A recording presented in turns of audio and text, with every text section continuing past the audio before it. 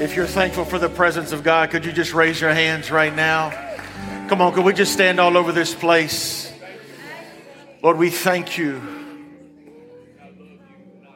We thank you. There's such a sweet presence of Almighty God. The creator of the universe is in this room. How many of you believe that right now? I know I say that every week, but how many of you really believe that? The creator of the universe is in this room right now. And where he is, all things are possible. Look at your neighbor and say, where he is, all things are possible.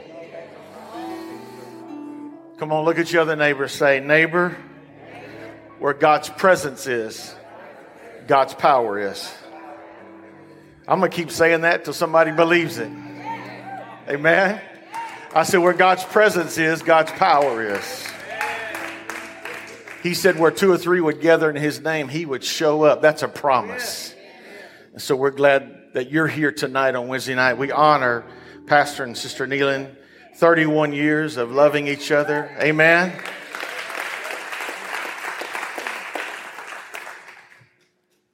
Many years of loving this church and this community. How many of you are in love? Praise God. Like 5 of you. All right. Praise God. I'm going to change my text right now. Hallelujah. Amen. Amen. I'm glad that the Lord loves us. Psalms 139, while you're standing. I'll read from the New King James. As you know, we've been in the Psalms. I'm thankful for the opportunity that Pastor has given us to do this series. How many of you have enjoyed the journey through the Psalms?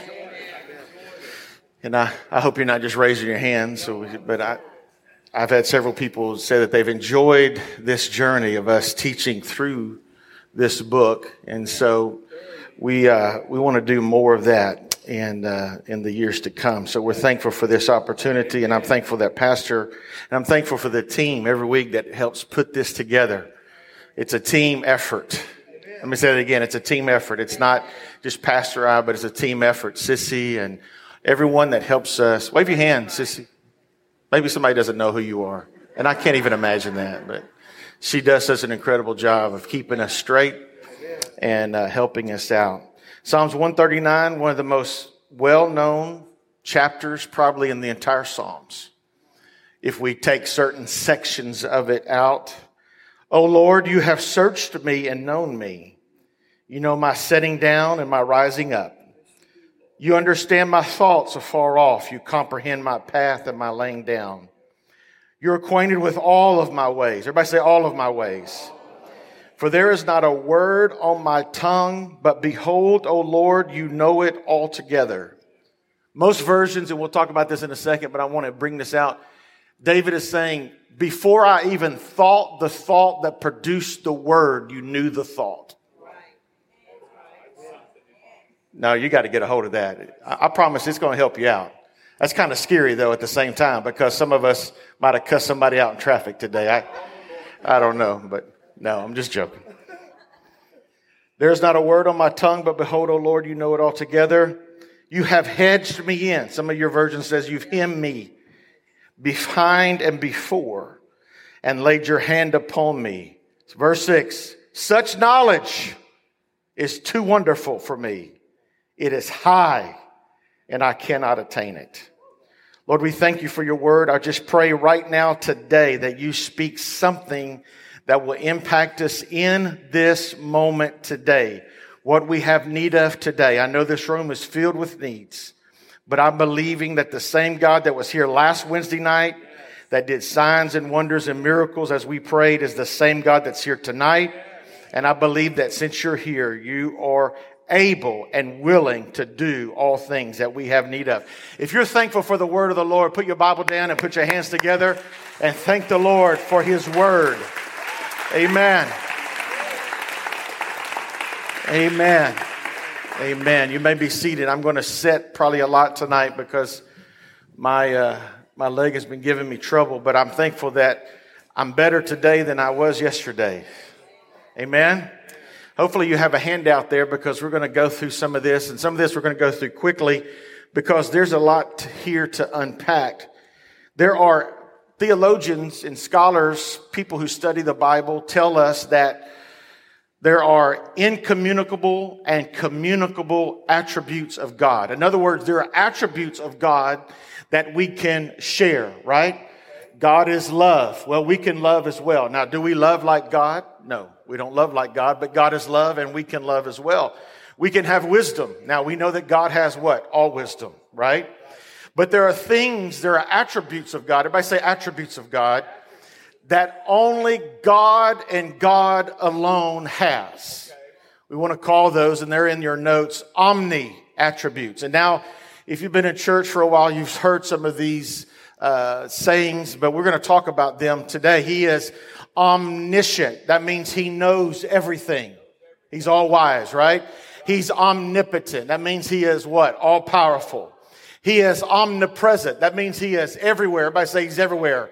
He's not just everywhere, but he's everywhere at all times in time and space. So he's omniscient, he's omnipotent, and he's omnipresent. And guess what? There's none of those attributes that we're ever going to get, no matter how holy or saved we may feel. But all three of them are mentioned in this particular passage. But the main point of Psalms 139 is this: God is always present. Let me say that again. Say that with me. God is always present. In other words, he's present everywhere. You can't get around God. There's not a place in this universe that God is not. We can't get away from him. His presence is an inescapable environment. In fact, all of creation, I don't know if you've seen the pictures of this new telescope that has gone far beyond where Hubble has gone. Millions and billions of light years. It is seeing into the galaxy, multitudes of galaxies. Guess what? There's not one picture that it produces where God is not God. So there's three things here that we want to break down in this chapter. Three things about God's presence. Number one, God's presence is an inescapable fact. In other words, I cannot get away from God's presence. Number two, God's presence is a threat to our personal autonomy. Number three, his presence is also a transforming joy. Everybody say a transforming joy. Not just a joy, but a transforming joy. So number one, God's presence is an inescapable fact. Say that with me. God's presence is an inescapable fact. If you look at the first three sections of this, 1 through 6, 7 through 12, 13 through 18, if your Bible has them listed out in sections, it shows how God surrounds us. Verses 1 through 6, we just read it. His knowledge surrounds us. Okay? And you get to verse 2 and 3, there's polarities, and there, in other words, there's differences, there's extremes that David is talking about. In other words, if we're sleeping, if we're active, if we're awake, if we're home, if we're traveling, wherever we're at, God's presence surrounds us, high or low. Then you get into the second part of verses 2 and 3, and it talks about, if you look there in your Bible, he understands or he discerns my thoughts. Verse 2, he is acquainted or he is familiar with what? All of my ways, which means my behaviors. In other words, he knows everything on the inside and the outside of all of us. When we look at our lives, even our own lives sometimes, and we look at the lives of others, we only see the outside. But God doesn't just see the outside. God sees the inside. God sees the outside and the inside all at the same time. That means that he is all-knowing. David said, and we said it a while ago, that in verse 4, before a word is on my tongue, you know it completely. He goes so far not to just say before I do something, think something, or say something, before I know that I'm even going to do it. No, he says, you know it completely. You and I have a tendency to fall into the mistake of saying that God can see the future or foretell the future. That's talking, though, as if God is trapped in the present with you and I. Ladies and gentlemen, God's not trapped in the present with you and I. God's not in the present. I put this in your notes because it's so important for us to see this. God's not in the present, but all moments of time and space are present to God. Now you got to get a hold of this now. All moments are equally related to God.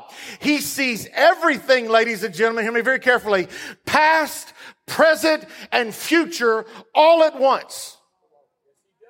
He's not just looking into the future, he's already in the future. And what that means is not only he knows who you are totally because he sees your past, he sees your present, and he sees your future. He sees everything about you, and he still has the endless capacity to love you.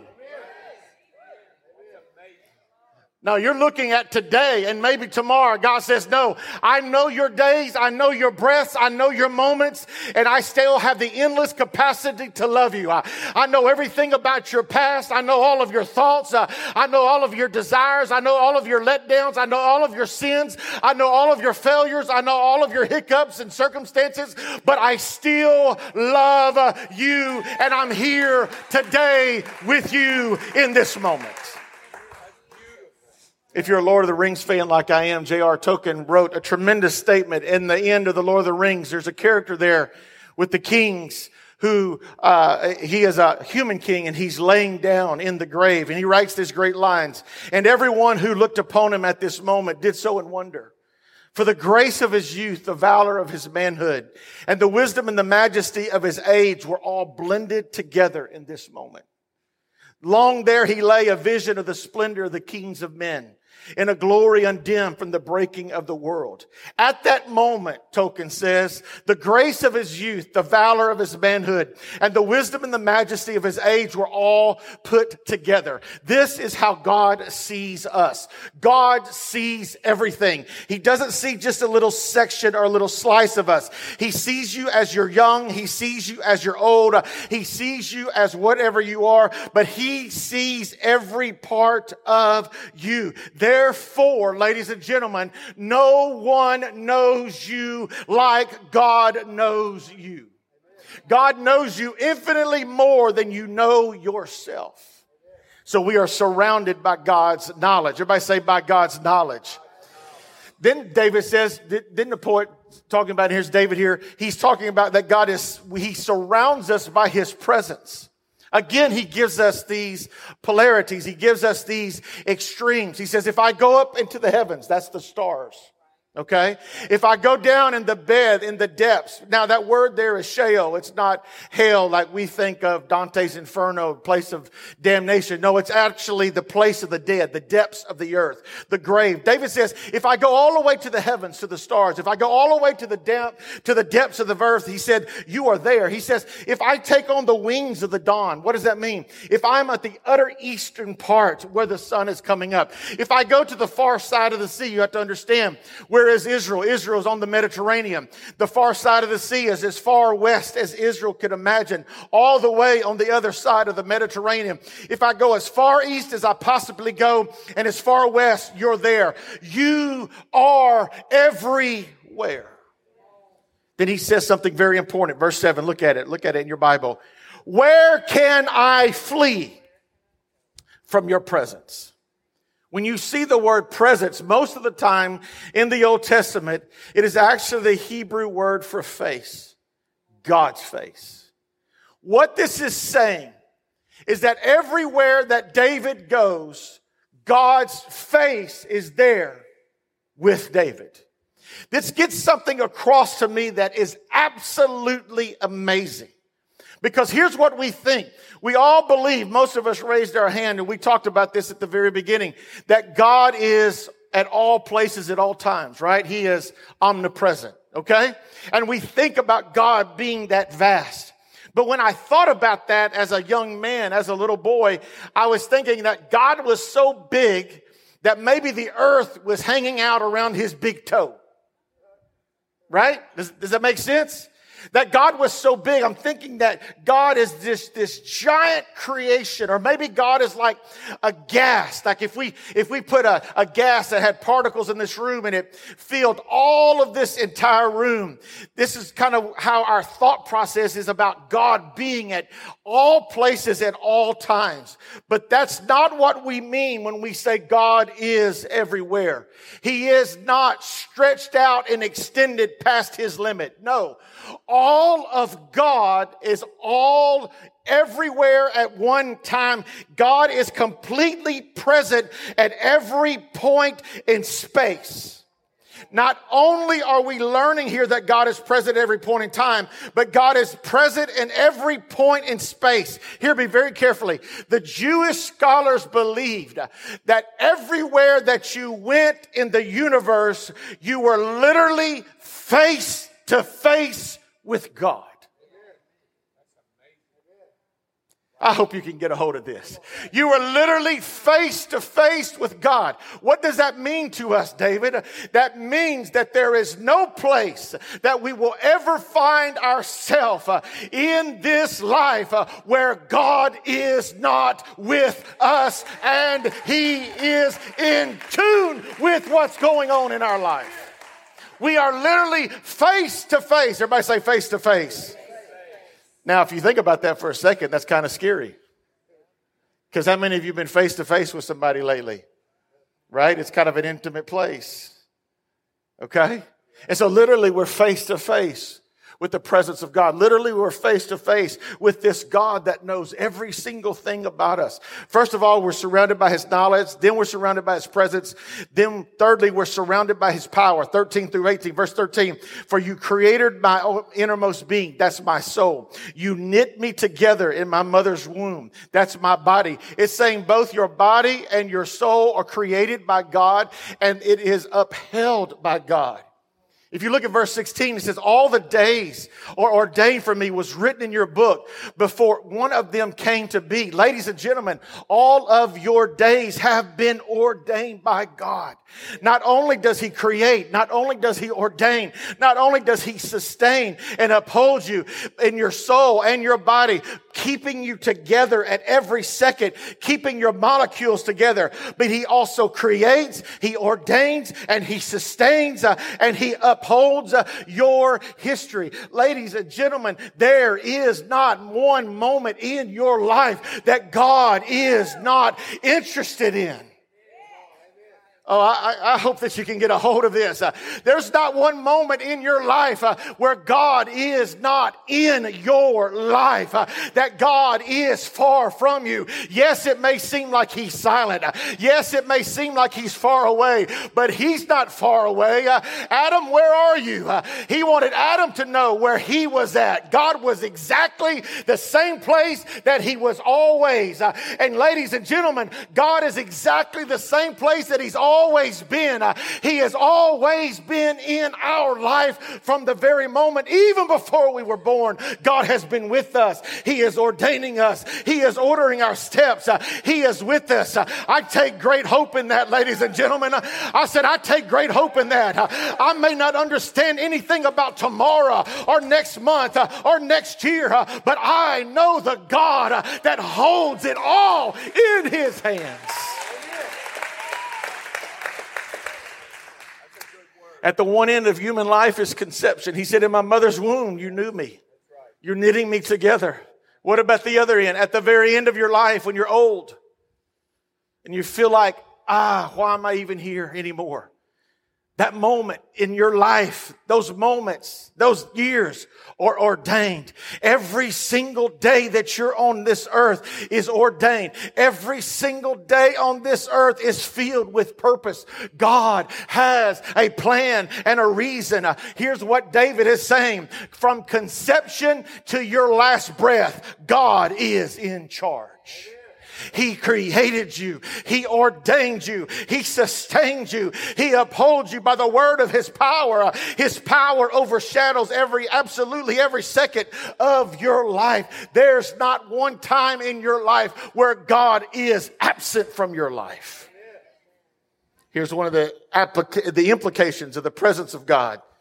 The reason that we believe in the sanctity of life from womb to tomb, the end of life. Why? Because we're putting ourselves in the place of God if we say that the preborn and the aged don't matter. John the Baptist and Jeremiah were called by God and they were filled with the Holy Ghost in their mother's womb. Are you hearing me? I said they were filled by God in their mother's womb. When you're in your mother's womb, you're who you are. You are Imago Dei, the image of God. But you're at the other end of your life and you feel old and useless and worn out and think, why am I even here? No, that's not your place to think that. God is in control of your life. You still have purpose. I don't care if you're 70, 80, 90, or 105. Ladies and gentlemen, you still have purpose. God has ordained your days. And you're still under the shadow of God and His presence and His power. God's presence is an inescapable fact in every aspect and dimension of life. God's presence, number 2, God's presence is a threat to our personal autonomy. What does that mean? Because here, think about this. David is not just a theologian. He's not just a scholar. He's what? He's a poet.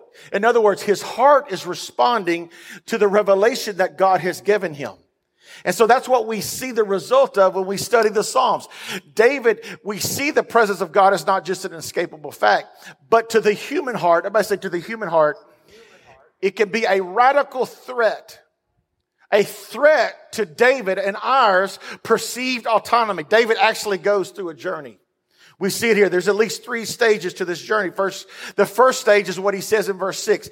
He says what? Such knowledge. Everyone say that with me. Such knowledge is too wonderful for me. And we look at that, and we've talked about that. We've preached that. We've taught that. And it looks positive because in the English version of this, it does come across as positive. Literally it says, it's too wonderful for me is this knowledge. That's literally what it says. It's a man who is saying, guess what?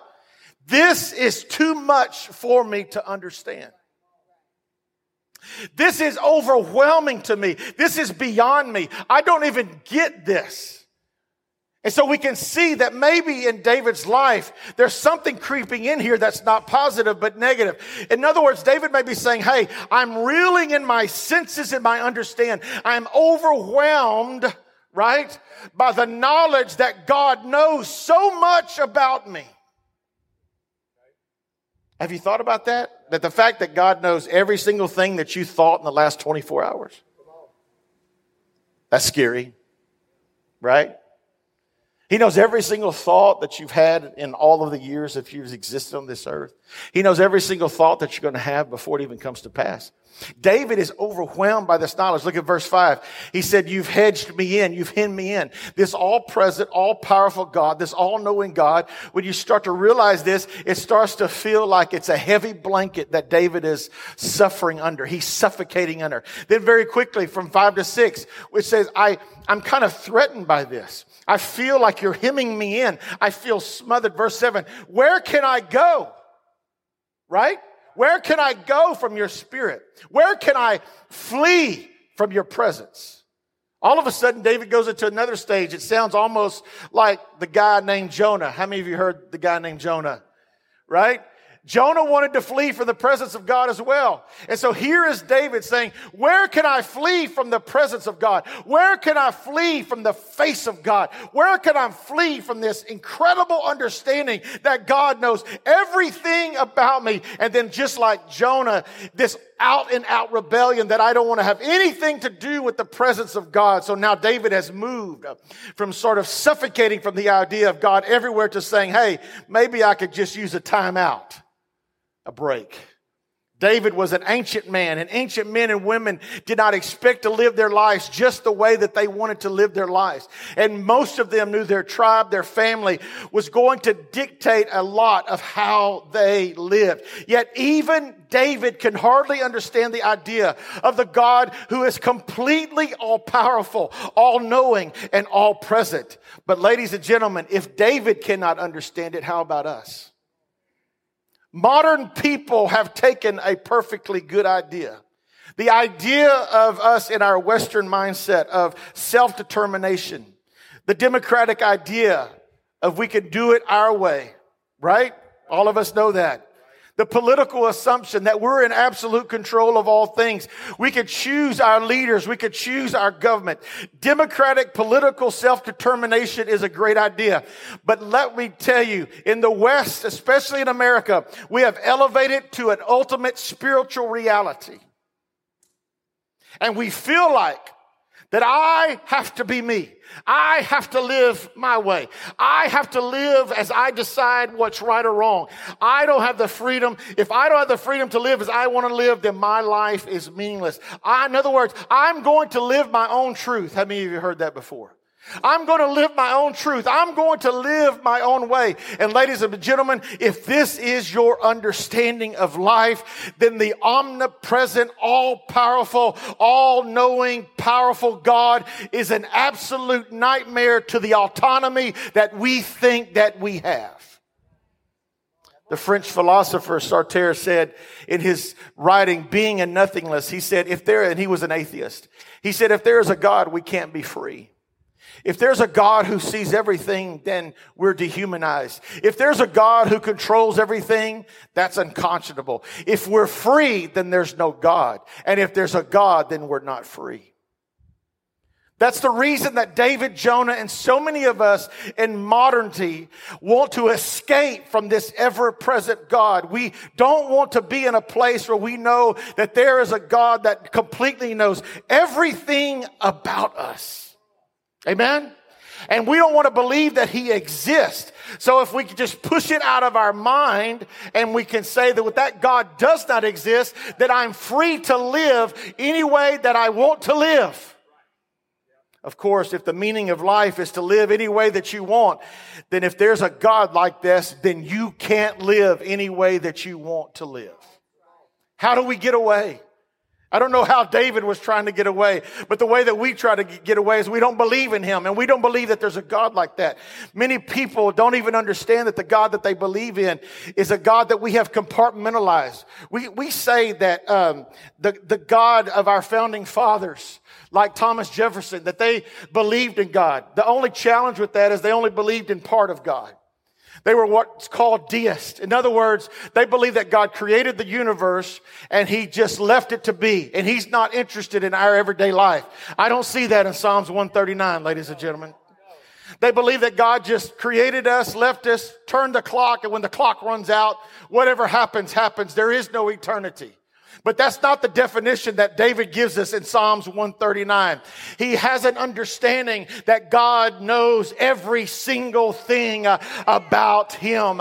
And it is now, he is in a place where he says, if I go there, you're still there. If I go down there, you're still there. If I go to the east, you're still there. If I go to the west, you're still there. And then all of a sudden, David has an understanding that and not just are you there, but your hand, your righteous right hand upholds me. Wow. All of a sudden, David's language has shifted. He's saying, I want to be free. I want to go, but your hand guides me and your right hand upholds me. What does that mean? The right hand of God means the power of God. A hand that guides us so that you don't get lost. A hand that holds you so you don't fall down. So David now has it. I want to be free. I want to get away. I don't want to be hemmed in by this idea of a God that knows everything about me. Yet, I don't want your hand to let go of me. I want that hand to lead me and guide me. You see, the presence of God is an inescapable fact. But if it's an inescapable fact, it is a radical threat to our human autonomy because we want to be our own kings, masters, and lords. Many people say, well, freedom is not having a master. No, ladies and gentlemen, freedom is having the right master because you're always going to serve something. Let me say that again. Freedom's not having no master because you'll always have a master. It'll either be sin or it'll be God. As Brother Bob Dylan said, everybody's going to worship something. Amen. So the freedom is not having no master, it's having the right master. We have the only master whose mercies are fresh and new every single day. I said we have the only master who is Jesus Christ, whose mercies are fresh and new every day. He knows everything about us, yet he still has the endless capacity to love us in the moments when we feel the most unlovable, when we feel like we're so far away from God and God is so far away from us. Anybody? Anybody felt that way today, yesterday, or a couple days from now? Come on, I want to talk to somebody who's been going through some stuff, and you've just thrown your hands up and say, God, I don't know where you're at in the middle of this, but I read your word, and your word says you're never going to leave me. You're never going to forsake me. There's not one moment in time where you've walked away from me. There's been many of times in my life where I've wanted to throw in the towel, where I've been the one who has tried to walk away from God, but God has never walked away from me. In fact, God is pursuing me. If you're here today or you're watching online and you feel like you're far away from God, you're not far away from God. God is He is right there beside you. He's not left you. You've tried to move away. You've tried to walk away. God has been right behind you. His mercy and truth are chasing you down. There's nothing that he won't do to show you that he loves you. Nothing that he won't do. Say, David, why are you so excited? I'm excited because we have to get this understanding, the understanding of a God who is always there. Ladies and gentlemen, we can't be all the time on Sunday morning. We can't be here every Wednesday night, right?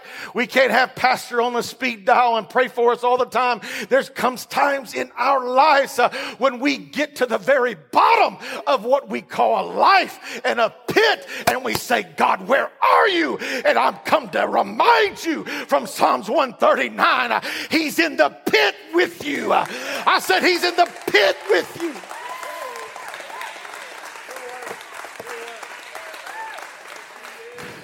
I don't know what you're going through, but God knows what you're going through.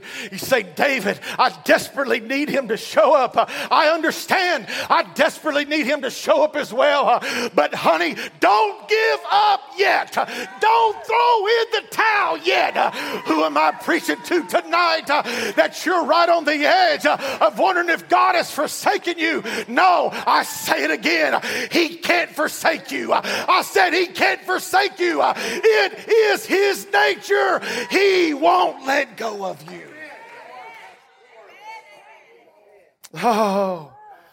Oh, can we get a hold of this tonight? I said, can we get a hold of this tonight? The third thing that we've got to understand is God's presence is a transforming joy. I wish I had time to finish this, but we got verse 11 through 12. He says, if I say, surely the darkness will hide me and the light become night around me, even the darkness will not be dark. Listen to what David says.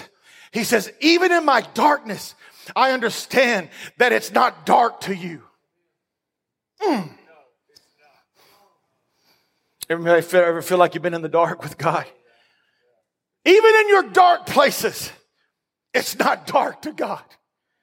The night will shine with clarity like the day. For the darkness that you're in is a light to God. In the night, in the Psalms, what is this darkness? Many times in the Psalms, it's suffering, danger, the possibility of death, terrible disease, darkness, times of terror. And when you plunge into the dark, you feel like I am lost. But no. Why? Remember what we said. No, we're serving a God you can't get rid of. No, you didn't hear me. I said you're serving a God that you literally can't get rid of. Why? He fills all time and space. So even in the middle of your darkness, and so instead of it being a threat, no, it's not a threat any longer. Why? Because God can't lose himself in the dark. And if he can't lose himself, and he surely can't lose you and I. No, because his darkness is light. Even when I'm in my darkness, I'm in a safe place. Why? Because the ever-present, all-powerful God has me by the hand. And even in my darkness, he's going to turn on the light. I said, even in my dark times, God is going to turn on the light. Verse 17, how precious to me are your thoughts, O God. How vast is the sum of them. The word precious is just like you think it would be. It's a word that usually means precious jewels. He's saying now the idea of your knowledge and your presence is so rich to me. It's rich to me. The very end of this journey, he's getting more and more. David's increasing his excitement, his understanding about what God is trying to do in his life. And he's breaking through and he's seeing now more and more. It's a place of transforming joy. Verse 18, he says, when I awake, I am still with you. Everybody say, I'm still with you.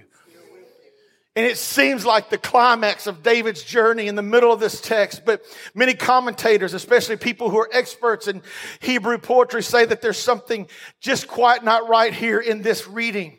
Why would this be the climax? Back in the very beginning of the psalm, when I sleep or wake up, God's already there. He's already said that.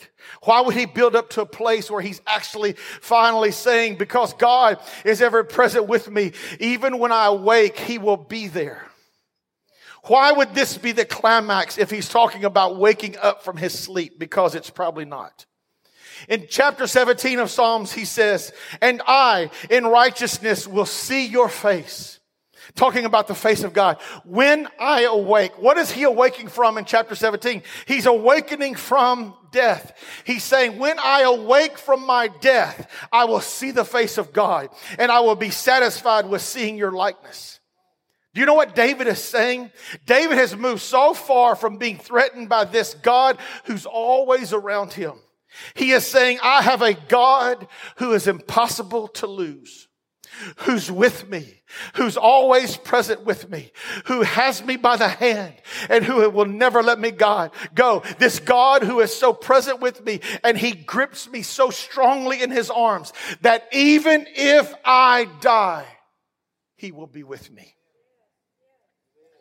This, ladies and gentlemen, is the ultimate understanding of the theological idea of omnipresence.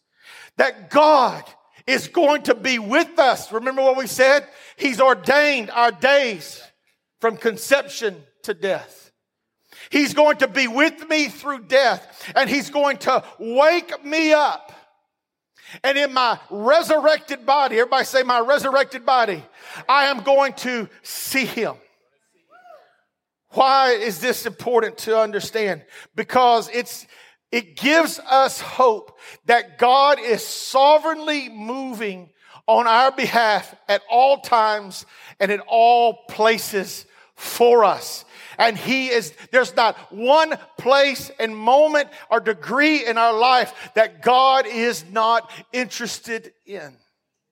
He has measured our breath and he has measured our moments. Every thought he has measured. And for some of us, that feels like, oh, that's kind of scary.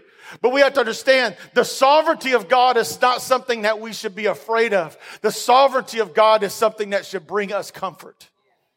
Why is that? The sovereignty of God says God knows exactly what he's doing at all times, even when I don't understand it. And in the end, I am going to realize that God worked it out all for my good and for his glory.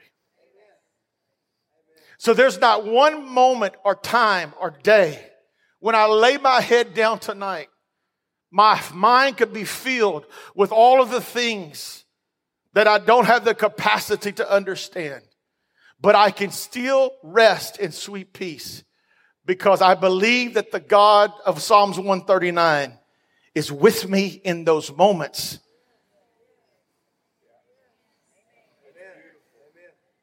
I'm trying to help somebody here. Maybe I'm just preaching to myself.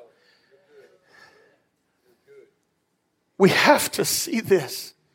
That God is not some disinterested grandpa living in the attic and we're living in the basement. And he doesn't care. No, God is face to face with you in your darkest, most torturous moments. I don't have time to finish, but I want to go to Mark 5 as the musicians come. Mark 5, Jesus was brought into a room. There was a little girl there that was dead. How many of you know, you've heard this story before?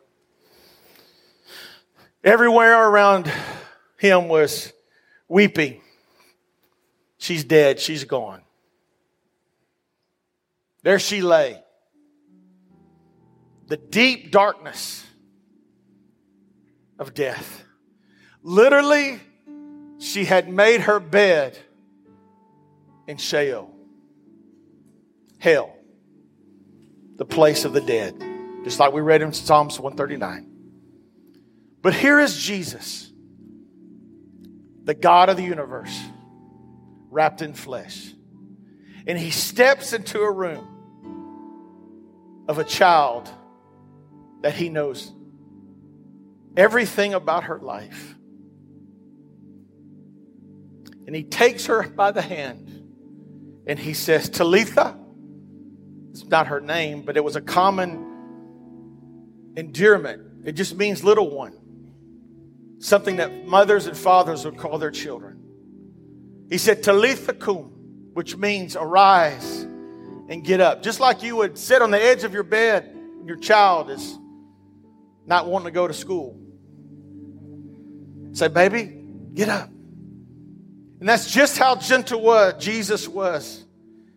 He says, sweetheart, little one, it's time to get up. He takes her by the hand. The God of the universe reaches his hand into the depths of death and says, nope, it's not your time. Get up. Death, the most horrific foe of humanity. Our worst adversary. And God, Jesus, reaches down into death. And with the tug of his hand, he says, rise. Ladies and gentlemen, just like David says, if he has me by the hand, then I know there's no place that I can go where God doesn't go with me. What are you facing here tonight as we close? You can rise, you can stand.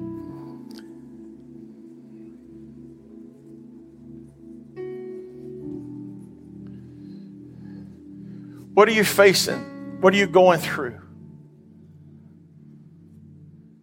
Whatever you're facing tonight, the God that you serve is face to face.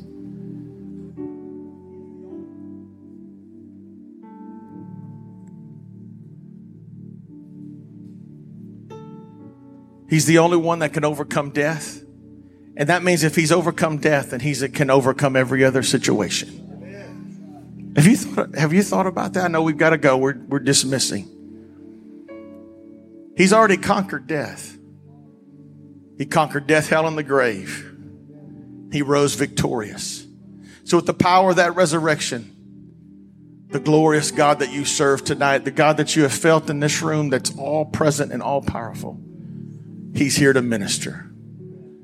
I'm not going to ask you to come forward. I'm just going to ask you to slip up your hand and say, Lord, I need you.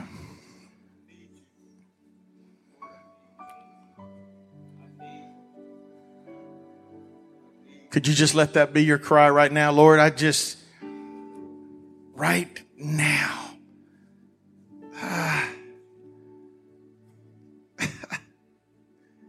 There may be 2 or 3 people here, but I really feel like the Lord has something for somebody. You're in a place that is so inescapable. And I've come to remind you, the Lord has come to remind you, not David Grigsby, that he has not left you. Any strength that you feel in your life is only because of God. Any strength that you feel right now in this moment is only because of God. Could you just reach over right now and just If you feel like it, put your hand on that shoulder next to you if you're standing next to someone. Tangible expression of God's presence and power is in this room. Somebody's leaving with an answer tonight. It's a simple Wednesday night Bible study, I know, but somebody's leaving with an answer tonight, right now. Somebody's leaving encouraged tonight, right now. God hasn't left you. He hasn't forsaken you.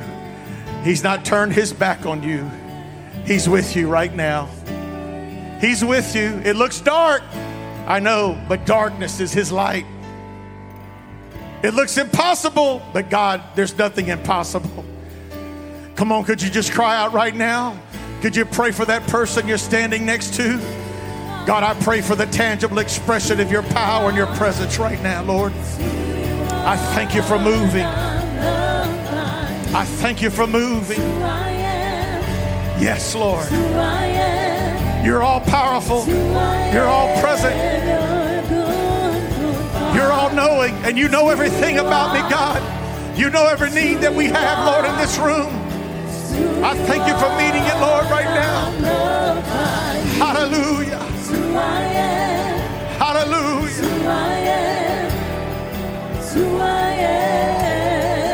Oh, you are perfect in all of your ways. You are perfect in all of your ways. You are perfect in all of your ways to us. Yes, you are perfect in all of your ways. You are perfect in all of your ways. You are perfect in all of your ways to us. You're a good, good Father. It's who you are. It's who you are. It's who you are. And I'm loved by you. It's who I am. It's who I am. It's who I am. You're a good, good Father. It's who you are. It's who you are. It's who you are. It's who you are. Oh, and I'm loved by you. It's who I am. Oh, it's who I am. It's who I am. Lord, you are perfect in all of your ways. You are perfect in all of your ways. Yes, you are perfect in all of your ways to us. Yes, you are perfect in all of your ways. You are perfect in all of your ways. You are perfect in all of your ways to us. You're a good, good Father. It's who you are. It's who you are. It's who you are. And I'm loved by you. It's who I am. It's who I am. It's who I am. You're a good, good Father. It's who you are. It's who you are. It's who you are. And I'm loved by you. It's who I am. It's who I am. It's who I am. You're a good, good Father. It's who you are. Yes, it is. It's who you are. It's who you are. And I'm loved by you. Oh, it's who I am. It's who I am. It's who I am.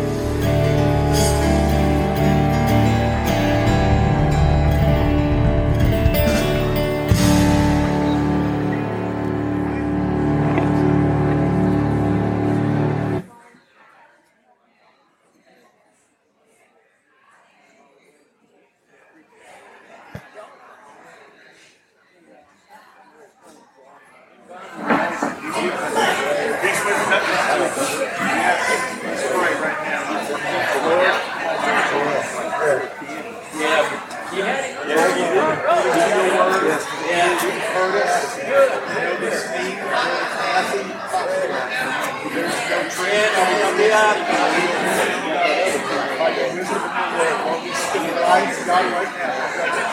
We thank you, God, for saving, doing, and working. We thank you, God, that you can do work and we are frustrated, God, and we want to throw our hands up and say, Lord, we just give up, Lord, but we're not going to give up because we have your word that is a promise to us. So I pray for Douglas right now, and we speak life over him.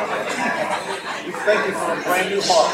We thank you, God, for moving and working. That's all we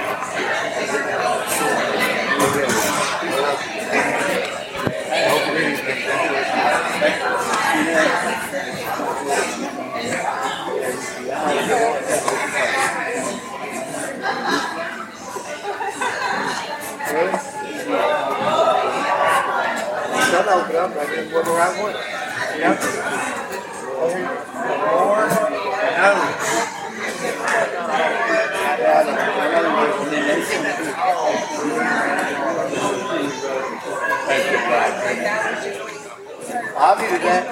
Hey, Lisa. I've been walking.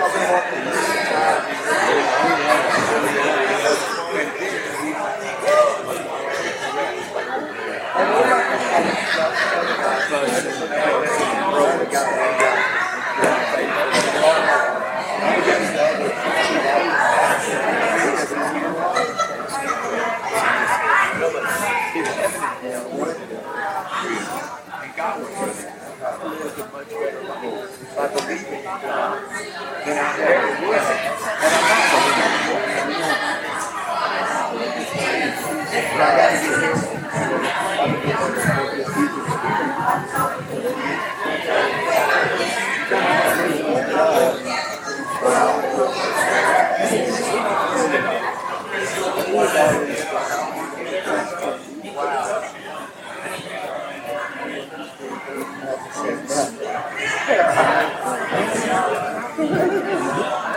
Let me know about your brother. I've been praying for him.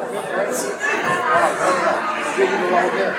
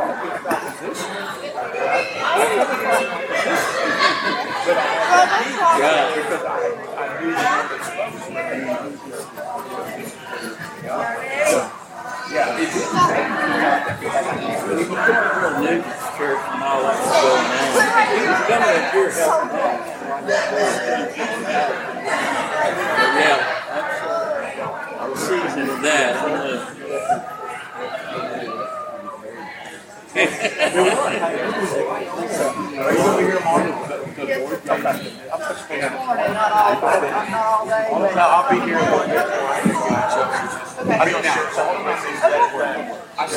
I'll send it to you back. One of my comforts I told him to go and so you're going to create Sunday. Bury the habit and lay down the habit. So get your habit and follow. I never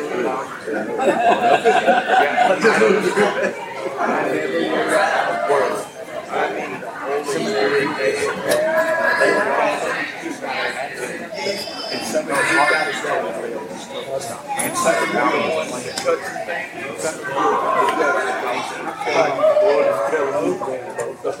yeah, somebody can remember that. I remember it. Good. I remember that one too. Well, I miss you.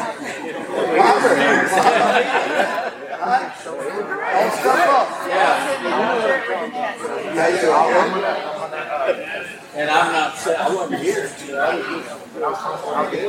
Okay, yeah, I will be. You had to go through that.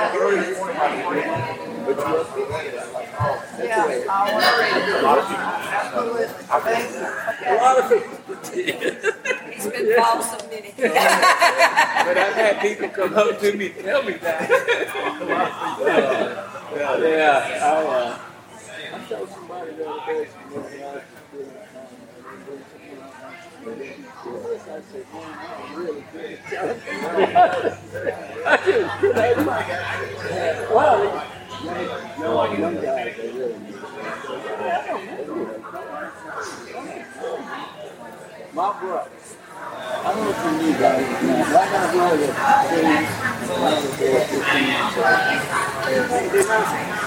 I get over there sick one day. We're doing the handicap right Hey, go do this. Something like this. Oh, we had no kids on there. They just knew. I said all over the world. Dude, what you do? You know what I do? Something that just y'all really need to pray about being in that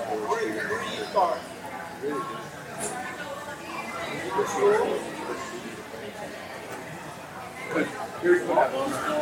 People either learn through mistakes. Oh, you get on all the time. You had it again. I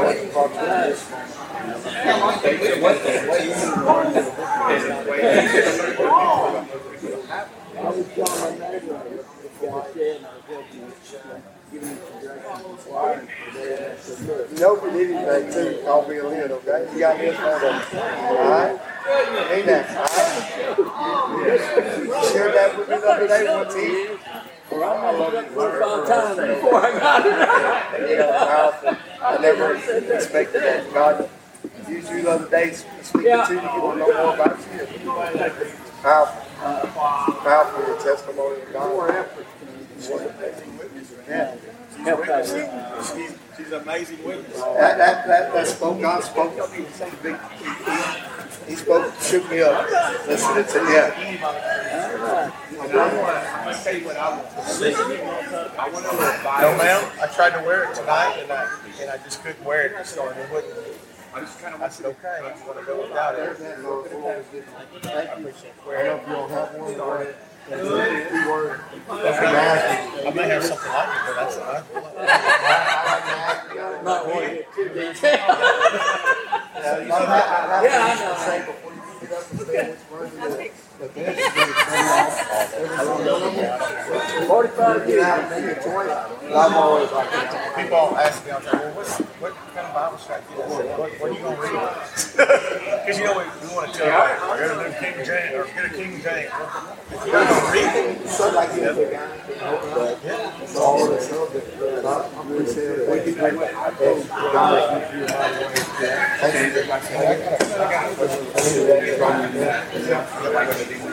I almost take it to people talking about it, but for years, teachers need to feel celebrated. He said because if you cheat on them, he said so. I'm telling you, they need it.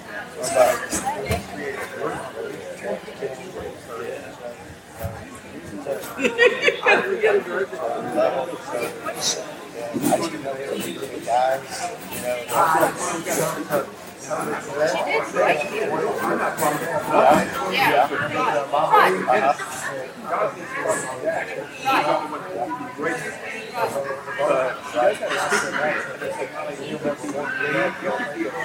You got a group of guys already? It's not all in the same group. Yeah. Different guys. So do you think there's some guys that Oh, yeah.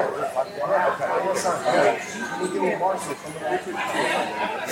I didn't know if they were there. Oh, okay. Okay. And some of them get taken away. And it could be guys that That would be good. I see a lot of people. Well, our granddaughter was doing a nursing back in one year. We thought, well, that's a good experience. You know, if they're still learning, if you don't like it, you know.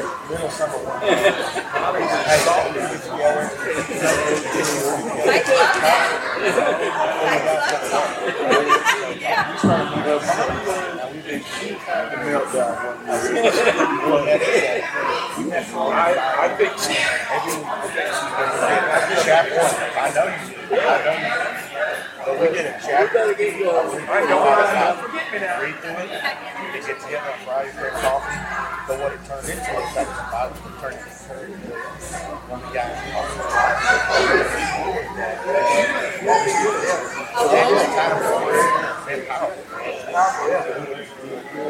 What connected with right? So the guy and just go through it, chapter by chapter.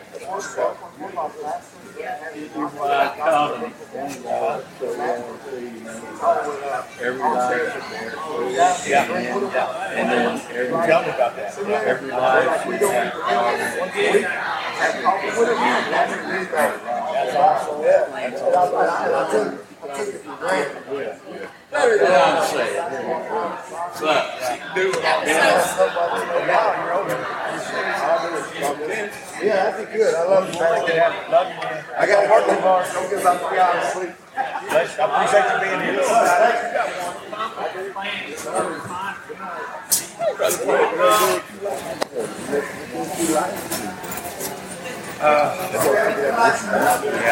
We are getting.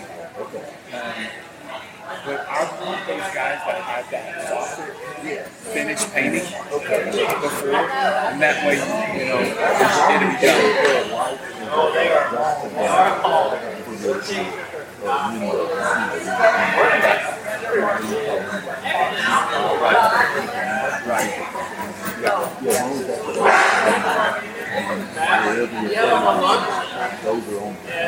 Right, that's correct.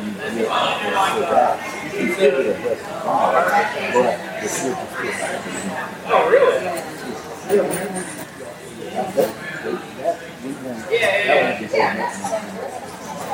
Right.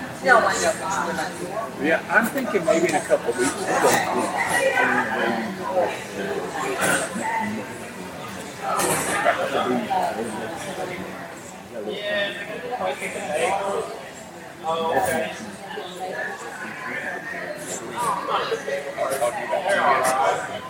And it goes like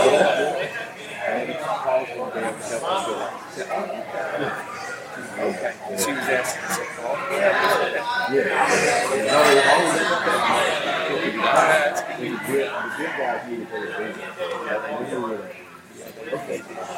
thank you, Paul, for checking on me. Love it. Rayleigh, you good, baby? You going to school when?